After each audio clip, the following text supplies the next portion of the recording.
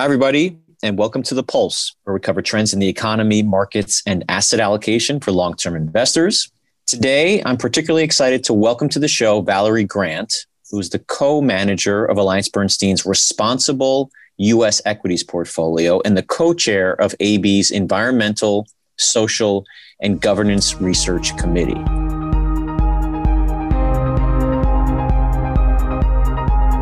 Valerie joins me today to discuss the latest trends in ESG, that's environmental, social, and governance, or more accurately, the responsible investing space. So Valerie, welcome to The Pulse. Thank you for having me on the podcast. I'm happy to be here. Well, it's our pleasure. And Valerie, I really want to start with the big issues around responsible investing. So let me just put out there a real big picture question. What is responsible investing? And I guess what motivates people to invest responsibly? Responsible investing is an investment strategy that incorporates considerations like the environment, social issues, and corporate governance, in addition to traditional considerations really based around financial parameters, traditional measures of risk and return. And the motivation to invest with the focus on responsibility varies really by investor. So many people seek to invest in a way that aligns with their values. That could be motivated by their beliefs around social issues, or it could be motivated in some cases by their religious beliefs. And secondly, many people believe that corporations can and should do more to help solve social and environmental issues. Basically, the notion that the big problems that we confront in the world can't be solved alone by governments and nonprofits, that you need corporations to lean in and take action. And then finally, you have some investors who focus on responsible investing because they think it's a better way to invest that enhances returns and manages risk. So the motivations are actually quite diverse, but the net effect of it is really that there's been this phenomenal interest and growth in responsible investing over the last several years, and then really an acceleration in 2020. Well, let's stay there, Valerie, because I think that was notable that there has been significant growth in responsible investing, any way you want to measure it, whether it's assets or otherwise. Why is it, in your opinion, that responsible investing has become so much more popular over the last 5, even 10 years? Well, it's become more popular because many traditional investment managers like AllianceBernstein, as well as large asset owners, people who control large pools of capital, have signed on to something called the United Nations Principles of Responsible Investing. And basically, when you become a signatory to the United Nations Principles of Responsible Investing, you commit to evaluating environmental, social, and governance issues as part of your investment process.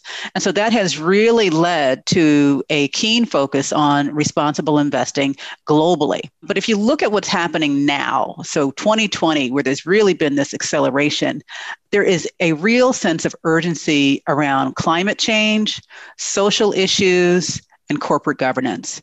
So starting with climate change, we've all seen the forest fires, the floods, heat waves, tornadoes. The changes in weather patterns are obvious, I think, to even just a layperson. You don't have to be a climate scientist to come to these conclusions. That's put a lot of focus on what companies are doing to adapt to climate change or to help prevent climate change. Secondly, social issues. Currently, there's a big focus on racial equality in the United States, but it didn't just start with racial equality in the United States. A couple of years ago, we had the Me Too movement, really focused on gender equality. Several years ago, we had the Arab Spring. So these movements, the protests in Hong Kong for freedom and independence and democracy. So these movements as well tend to stimulate interest in what are companies doing to address these issues. And then finally, on corporate governance and the response to the COVID-19 pandemic, we've seen a real focus, again, on what are companies doing to protect their workers, to protect customers, and to respond in a way to this pandemic. So those things have really put a lot more focus on responsible investing and the importance that companies make in addressing some of these issues. I think your point about having a catalyst is really key. I tend to think back several decades with Nelson Mandela in South Africa and divesting from those investments. That was a catalyst back then. And the same is true today to a certain extent. And just sticking with that theme about being exclusionary, that's what I think about decades ago of what responsible investing was, but it's evolved so much over time, hasn't it? So maybe take us through that evolution and where we stand today. Sure. So let me try to paint the picture, if you will. You're right. So where sustainable and responsible investing started over 50 years ago was focused on negative screening, basically what to keep out of your portfolio, right? And the way that things have evolved now is people want to focus on, but what do I want to have in my portfolio? What do I want to own? And so there's really been a pivot in that regard. And so this is not your grandmother's responsible investing, if you will. This is really a fresh approach focused on being more proactive than reactive. And so engaging with companies directly on their environmental, social, and governance performance is very important, particularly for active managers, given the access that we have to the senior leadership of companies, as well as the boards of directors. And then incorporating what you learn about environmental, social, and governance issues into your investment process is very important. I also sit on the firm's proxy voting committee, and we take very seriously the responsibility we have to vote our proxies in a way that is independent and also, again, tries to move companies forward on important social issues. That doesn't mean that we vote in support of everything that's put in front of us, but we absolutely take a close look at those shareholder proposals that come before us and vote our proxies independently. I'm very, very proud of our efforts in that regard. And Valerie, responsible investing, I have to admit, a lot of folks have, or at least provide some pushback when we talk about responsible investing because they feel like they are giving up return in order to invest responsibly, in order to marry their values with their return objectives or with their investments. The return objectives have to come down. Is that still, or was it ever, a fair categorization of responsible investing in terms of return and risk and that objective? I don't think it's a fair assessment of how responsible investing is implemented today. I would say that historically, when the focus was only on negative screening, what not to own, there is some evidence that that really can compromise returns. And here's why. If you limit the investment universe too dramatically, right, you end up with higher levels of volatility and generally lower returns. And it doesn't matter whether you limit the purchase universe for environmental, social, and governance reasons or other reasons. We actually did back testing to test different scenarios. Basically, the problem is you don't have enough diversification in the portfolio. But the way that people think about responsible investing today really takes that into consideration.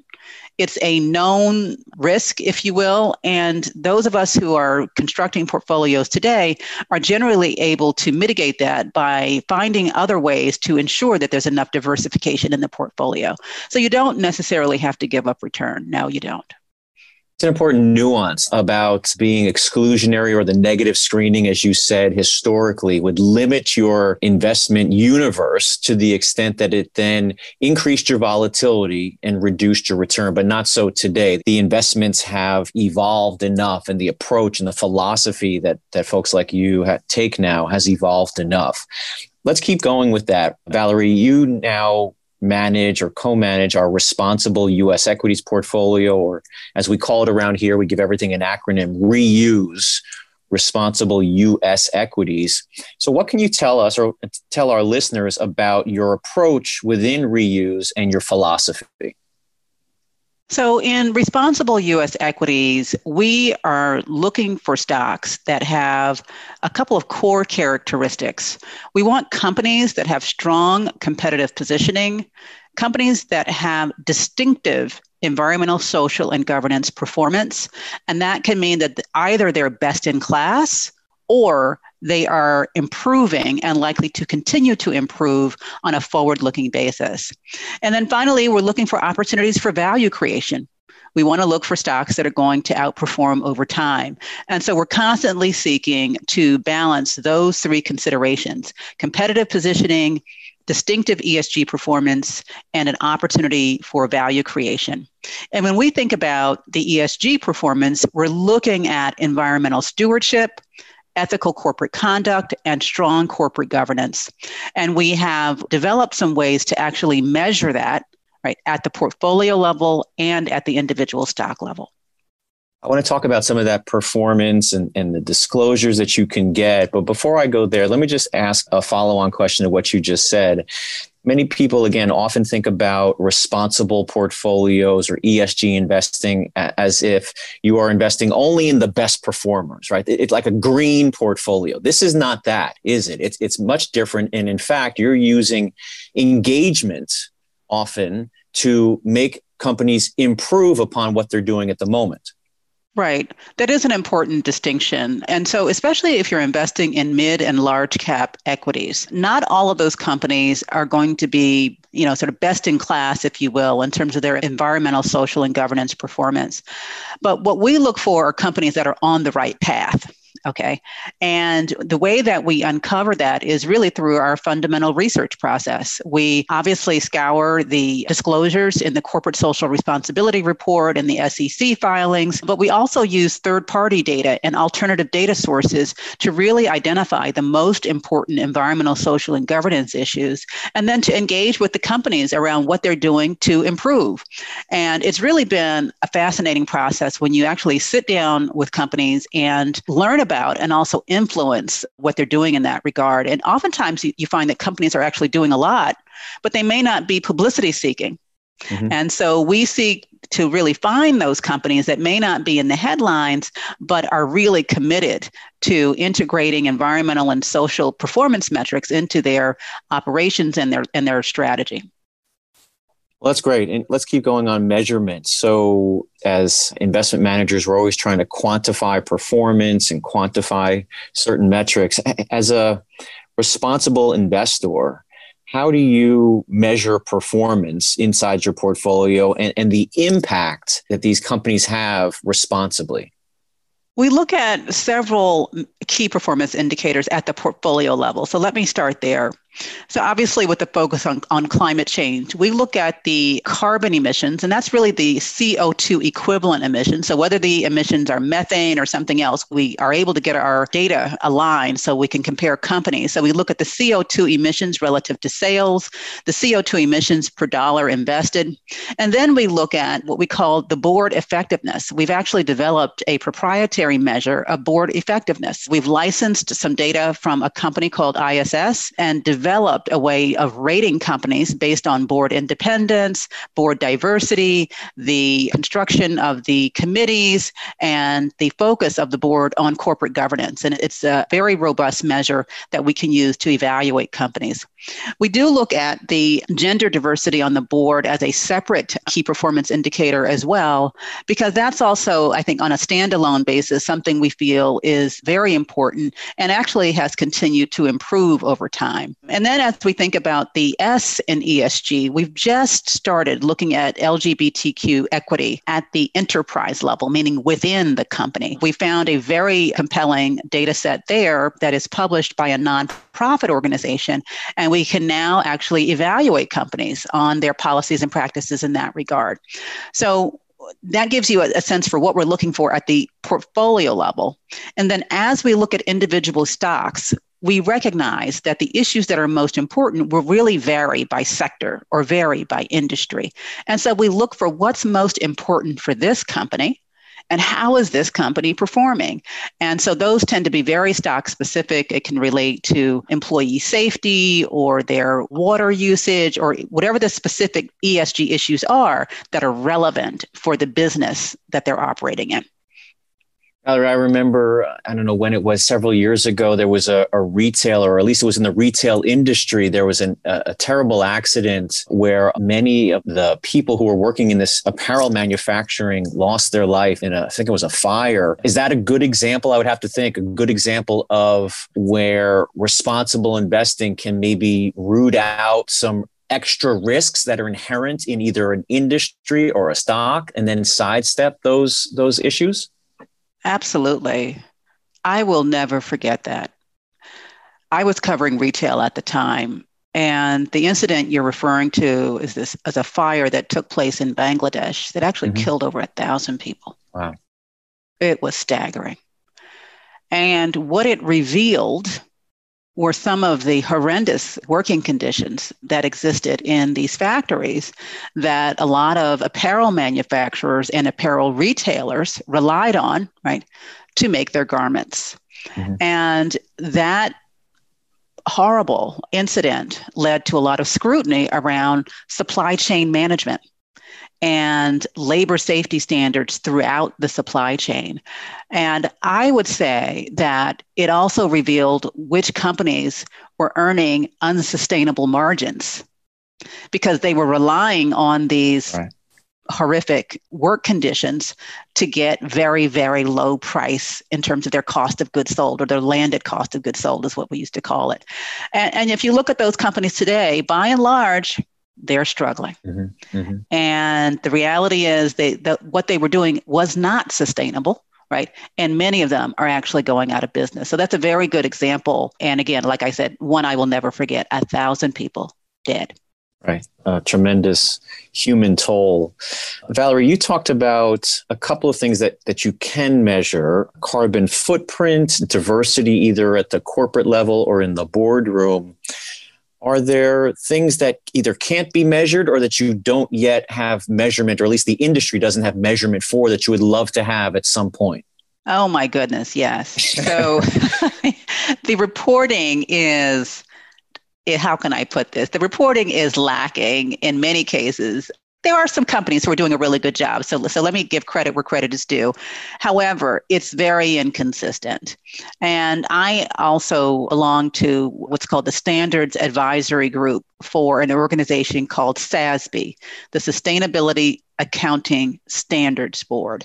And this is an organization that is really seeking to improve disclosure on material, environmental, social, and governance issues. Now, there are some companies that have adopted those principles, and they put out reports that are very detailed with numbers and everything. Great, from a research perspective. But then there are other companies that don't really put a lot of substance in what they disclose. So there's room for improvement there. It makes our job a little harder, but I am convinced that it will get better over time as these standards become more widely adopted. Just to maybe put this into baseball terms, I don't know what inning we're in, Valerie, but maybe it's the third or the fourth. It's certainly not the ninth. It's not the first. But as you look out over the next 10 or 15 years, where do you think responsible investing is going? What are we going to be able to evolve to at some point in the future? Right. Well, first of all, I think we will see some level of what people call integrated reporting, meaning you could pick up a annual report from a company and look at the income statement, the balance sheet, and the cash flow statement. And then you could look at a set of key performance indicators for that company on their material ESG issues as well. And it would just be right there for investors to consume and analyze and use that as a basis for making investment decisions. I think we will get to that point. The second thing I want to say is things are actually getting better.